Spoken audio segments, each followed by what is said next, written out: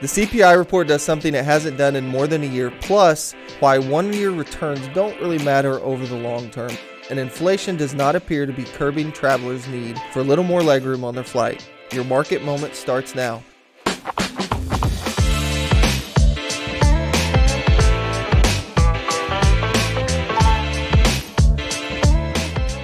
Hey everybody, this is Matt Walters here with Eli Freeman and John Martfield. How we doing? Doing great. Good weekend? Good weekend. Yeah, it's been, last night got down in the 50s. That sounds good to me. In August. We roasted hot dogs last night out over the fire because it was like, this is like fall weather almost. That's awesome. Yeah, it was nice. So we got college football coming up right around the corner. We're actually pretty excited, and I'll go ahead and mention it. We've got Coach Hatfield coming in later today, actually, to record part of a podcast that'll be going live next week. So definitely check that out. Having Coach Hatfield on, talking about college football, the upcoming season, changes in college football since he played and coached, and so we're really excited about having him on as a guest. I think it'll be a lot of fun. So check that out next week. So today we're going to talk about a couple things with traveling, flyers, kind of what's changing there, and what some things to be aware of, and then just what the market has been. So as we look back at last week's numbers, we've had a couple rough weeks in the market here over the last few weeks. Last week's numbers, the S&P was down, NASDAQ was down almost 2%. Dow was up slightly, 0.62%, fourth positive week in the last 5 for the Dow. So we've seen, as we mentioned in the past, we've seen kind of a rotation here, the market broadening a little bit. Some of the big tech companies that really make up a substantial part of both the NASDAQ and the S&P haven't been outperforming like they were the first 6 months of the year over the last month or so. And so you've seen the Dow kind of play some catch up. So before we jump into the CPI report, any initial thoughts on just kind of the market last week and what we saw? Well, no, I mean, I'm the laughingly the pessimist here on the panel. Yeah. And it's just good to be right for 1 week.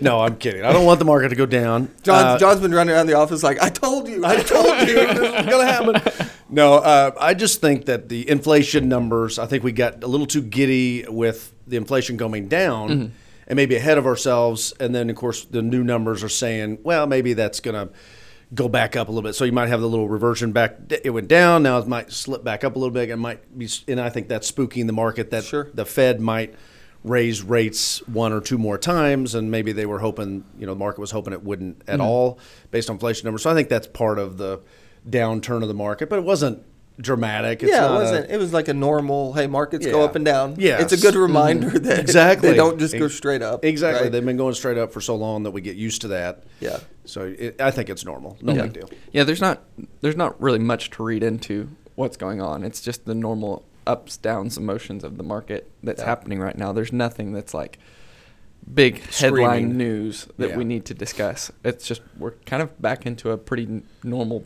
boring market. Yeah. Right. Well, I like it because the first half of the year when you've got 5 to 10 companies that are basically making up all the market performance, that's not a fun market. It's not a healthy market. It's not a healthy market. No. You get in this position where you feel like, okay, well, do you start chasing those returns because that's the only place you can find them? Right. And so I much prefer kind of this healthy, more broad participation. You have a bad week, you have a good week. It just seems like a more sustainable kind of rhythm. Right. Versus when you look up and you're like, hey, here's 10 companies. They're up last week. They're up this week. They're up next week. You just know that's not going to last forever. So hopefully we're getting into a longer term trend here where things feel better. I would say one last thing. Apple, for example, was down about 10% from the high, and it happened all in a 2-week span, which if you're a marketeer, then it might be an opportunity to get Apple. Yeah. I mean, it's giving us a 10% discount from a couple of weeks ago. So you can look at it a number of different ways, right? Is it a sign? There's opportunities, Yeah, are we broadening out? Is it a sign the market's going to go into recession, whatever? And these are broad statements, but the one thing that you can get out of it is, hey, Apple's at a 10% discount. Yeah. So, I mean, you can look at it a lot of different ways. Yep, absolutely. So speaking of the CPI report, John mentioned a minute ago, up 3.2% from a year ago, higher than June's 3% year over year.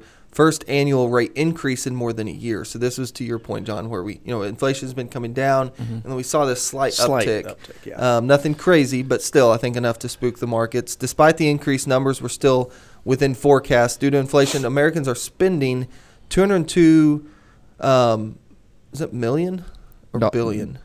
Dollars? $202. It's neither million or billion.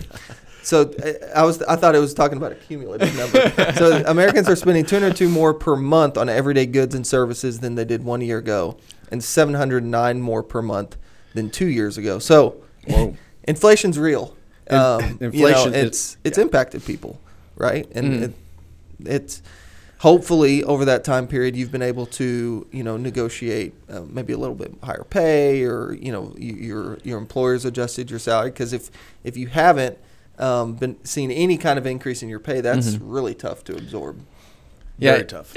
You don't have to go far to find the places that inflation is starting to hit. I think this most recent number, a lot of that came from housing has continued to rise. Rent rates are still rising. Monthly mortgages are rising for people who are purchasing new homes. So it's very expensive to live, and it is slowing down, but we're not gonna see a reprieve from prices. Prices aren't going to go down. They're just going to rise at a slower pace. At a slower clip, for sure. Yeah, and across the board, I absolutely agree with that. I mean, you're not going to have people that decrease prices. There are certain things where prices will, legitimately come down, but for the most part, prices stay where they're at and increase either at high rates or lower. And it's incredibly important from a government level that prices rise at a steady rate. If prices rise at a steady rate, then businesses can make good decisions moving forward, knowing where prices will probably be in the future. So it's encouraging to see hovering around the 3% mark. You have a small uptick, but not a drastic tick one way or another. Those are good numbers to see. Yeah, you need something that's relatively predictable. It's if you get these outsized moves that can be hard to deal with, either on the consumer level or the business side of things, that can make things really tight. And we've talked about this multiple times over the last year, 2 years of, is the Fed's inflation target correct? Like, should it be realistic? Is it realistic? Yeah. And so if we get here in a longer term trend and we hover around 3% over the long term, it'll be really interesting to see what they say, if they adjust that target or if they just dig in and say, no, we're sticking to the 2. Yeah, I saw a chart this week that was, I think it was the 112-year average of inflation, and it was right at that 3.2 mark. So we're there, and I think it's a reasonable range to say, do we hover in between 2.5 to 3.5 for a while, just because that is the longer-term trend. If we do that, I'm under the assumption or kind of the belief that, they have to adjust. I think they have to say, okay, that was our target in a different environment. Based on these factors, we're adjusting, and we're not going to continue trying to do things and pull it down from 3. I hope you're right, I think they have every Fed meeting that I've listened to, which is just riveting if you ever want to fall asleep, watch a Fed meeting. But I think they have been very strict on this 2% number, and a lot of people think we think that they should maybe be less. It should be 2.5%, 3%, somewhere around there. But they have been fairly strict on wanting to get down to 2% at all costs, which means go into recession whenever it doesn't matter to them.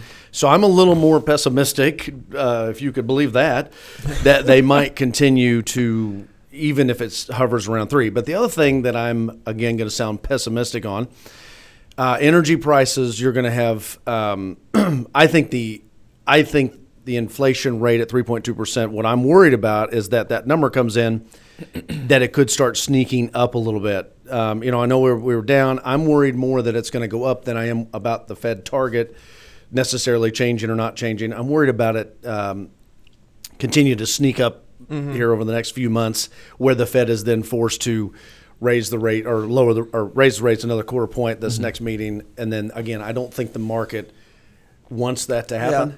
So that's the stuff that I think about on that. I know that hopefully I'm wrong. But I get a little worried about inflation as a whole not being done yet, I guess is my point.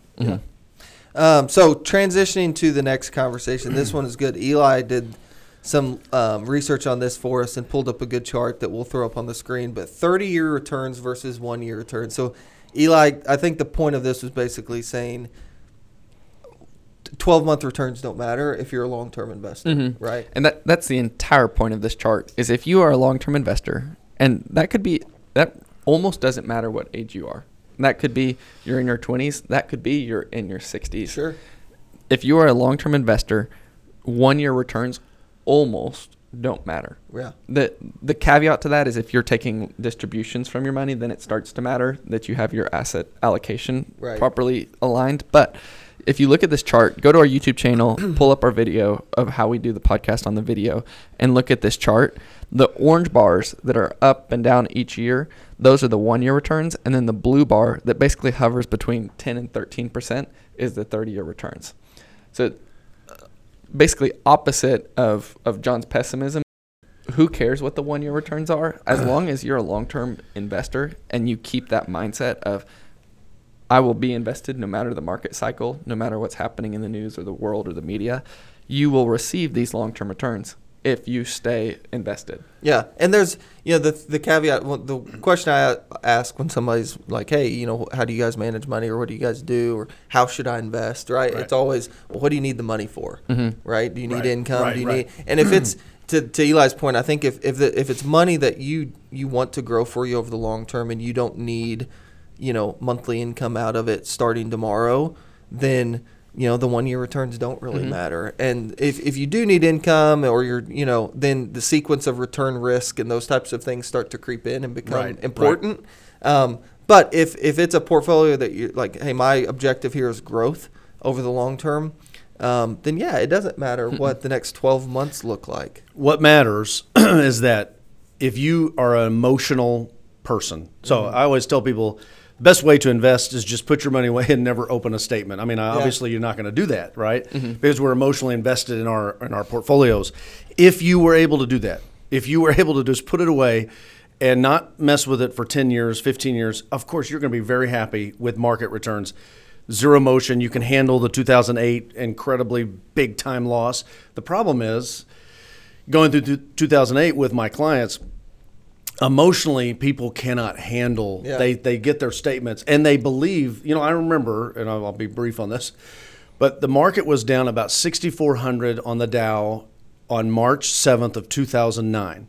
And I remember that day because it was a day I got an email from 2 different market analysts that told me that it's the time to get your clients back into the market, that we'd hit the bottom. And it happened to be 2 different very, very good analysts on Wall Street that I got that email from. And at that moment, when I told my clients that, and even myself, when I was thinking, oh gosh, I'm going to start putting people back in the market, it didn't feel right. I mean, you're like, oh, the market's continually going down. We're going to catch a falling knife that's like going to continue to fall. If you listen to the news, you'd think that the market's going to zero, which we know that is not the case, obviously. The markets did turn around quite nicely. And think about 6,400 on the Dow in March of 2009. Fast forward 14 years later, we're at 35,000 on the Dow. A lot of people who lost in the market were the ones who took their money out in 2008 and because they were panicking and never went back in. Yeah, and that's who lost. Yeah, I mean, we tell people all the time, working with an advisor or having an investor buddy that you – the value that they're going to bring is on the psychological, emotional part. It's not what stock do I buy. I mean, there's parts of that. I'm not saying there's not value there, but oftentimes you get more value from having someone that holds you accountable to what you've said your goals are and what you're trying to accomplish and helping you stay the course. And there's more value from that than what you're actually invested in. 100%. And so there's a ton of value to that. And I think going back to Eli's chart, it proves the point that if you just stay the course, you set your goals, you set your parameters of what you're trying to accomplish, and then you just review it regularly with an advisor or your spouse or whoever your kind of accountability partner is. Your therapist, your advisor/therapist. Yeah, exactly. Then stay the course and adjust, make minor adjustments, but don't do anything too extreme. Exactly. And also on Eli's chart, which I love, and I think this is kind of cool, but when you decide what type of risk tolerance you are, right, what you're able to handle, I think that you should show this chart to every single new client, right, that's investing and say, hey, could you handle that? Could you wake up one day and say, in a year's time, I lost 45% of my money, and would you be okay with that? And if the answer is, heck no, I could not handle that, even though I know the end result is better if I did, then you adjust your portfolio and you won't take the brunt of that. Just because the market did that, our clients didn't do that. Yeah. Does that make sense? If we have a 45% loss in the next 12 months, our clients aren't going to take that because we're not going to put them 100% aggressive in the market.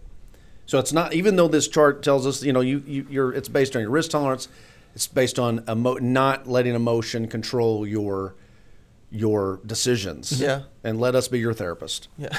We're here for you. Really good conversation, and I think one that you could take that in many different directions. I'm sure we'll circle back to it, but I love that chart. I'll have more charts in the future. Yeah, I love the charts. It does make a lot of sense. So hard pivot to bougie flyers. Dramatic increase in bougie flyers. Sorry, I have to laugh at it. Yeah. So one thing that consumers didn't seem to be trying to save on this year was airline seating. According to CNBC, many airlines are investing in additional premium seating due to increased demand. So I actually watched this video on CNBC about this, and it was actually really interesting. So Delta says 9% of its seats sold in 2009 were premium. By 2019, that number soared to 28%. They expect premium seats to account for 30% of sales next year. American Airlines says its first quarter premium seat revenue was up 20%. Americans plan to increase premium seating on long-haul craft by over 45% by 2026. So according to a recent study, since we all hate airlines, Right. by Passenger Advocacy Group, the average legroom on flights has increased from 35 to 31 inches over the last 30 years, with low-cost carriers typically at 29 to 30. So that's decreased from 35 to 31 inches over the last 30 years. So, guys, we won't spend too long on this, but the moral of the story is, people have been traveling. There's been a traveling boom coming out of COVID, and obviously people are willing to pay for comfort, legroom, and pay a premium price for that. I was willing to do that on a recent flight overseas until I saw the price. Then I went ahead and stayed back in those smaller seats. So it's like I'll keep the 29 to 30 inch. Yeah, we survived, but it is very expensive to upgrade your seat. It is very expensive. But some of these, if you watch this video on CNBC, some of these first class options that they're providing people, these full lay down options. United Emirates has this option where you have access to a shower. And it's like it's a full luxury kind of experience from a flight for those of us that are used to sitting in the middle seat like this. Right. I mean, the idea that I could fly to Europe and lay down on a bed and then take a shower before we land. No doubt. I mean, it would be very nice. Yeah, if I could do that, sweet. I would go back and forth just constantly. Yeah, but what would you expect? I mean, cash has been readily available, right? And so does this trend continue? Airlines are obviously making a big investment in the trend continuing. Yeah, in the trend continuing, but 3 years from now, will people be able to afford to continue saying, hey, yeah, I'll spend an extra $1,200 on that flight, right, just to have the leg room and all that. Businesses will continue to do that, right? Business flight, and then you'll still have the people that do that. But yeah, you're right. As it gets tighter, if the economy gets tighter, whatever, those will go down. But the more seats they make, the better chance us 3 or 4 years from now can afford one because the price will go down. Yeah. So I'm rooting for them to continue to add more, first class stuff. Yeah. Eventually, we could all Eli, be first how class. often are you flying first class? If by first class you mean running to my next connection, all the time. Yeah, we do have some good stories of running to flights for sure. I will not wear my running shoes when I fly. That's a rule I now have. So frightening flight. So this was a pretty scary experience here for passengers on American Airlines flight to Florida. They found themselves on the ground a lot quicker than expected after the plane dropped almost 20,000 feet in 11 minutes. I think there was like a 15,000 foot drop in a matter of 3 minutes or something crazy. Yes. So the crew reported possible pressurization issue mid-flight, prompting the pilot to immediately descend. One passenger describes the chaos in this video. Take a quick listen. All of a sudden, my ears just started to really, really hurt. And the next thing you know, there's this loud bang and all the masks fall. And there was this smell, this burning smell. And that's what really started to freak me, and I think some other people in the back out. The pilot deadhead across the aisle explained that the burning smell was normal and the result of a chemical reaction to form oxygen. Ultimately, the plane landed safely, and there was no reported issues. So, guys, nothing really to talk about here other than that's pretty wild. Freaky. Yeah, just a scary flight. I haven't seen I haven't seen a video or anything, but did the oxygen mask like drop? Oh, or yeah. they did. That would creep you out just in general. I would just pass out. I think. I mean, as soon as I saw the oxygen masks, I would just have an utter panic attack. And I'd have my 3-year-old trying to put an oxygen mask on me. Like, Bennett would be helping you before helping himself. Yeah, that would be scary. It's anytime you fly and you feel a little bit, you're always like tightening your buckle a little bit. Like, am I good? So I'm curious though, is the seat buckle really going to help you in a plane crash? I always wondered that. Yeah, like, let's anyway, not I don't start want a to talk about that. conspiracy Yeah, against no doubt. airplane seat buckles, but really good conversation as always. Enjoy the conversation today. We're going to end with a thought of the day. This one is from Thomas Edison. Opportunity is missed by most people because it is dressed in overalls and looks like work. I love that. That is pretty That's fantastic. a pretty good one. And like I mentioned earlier in the podcast, be sure to check out next week when we have Coach Hatfield on the podcast. Going to be a great conversation with him. We really look forward to that. So we appreciate you guys joining the podcast. Look forward to you joining us next time on The Market Moment.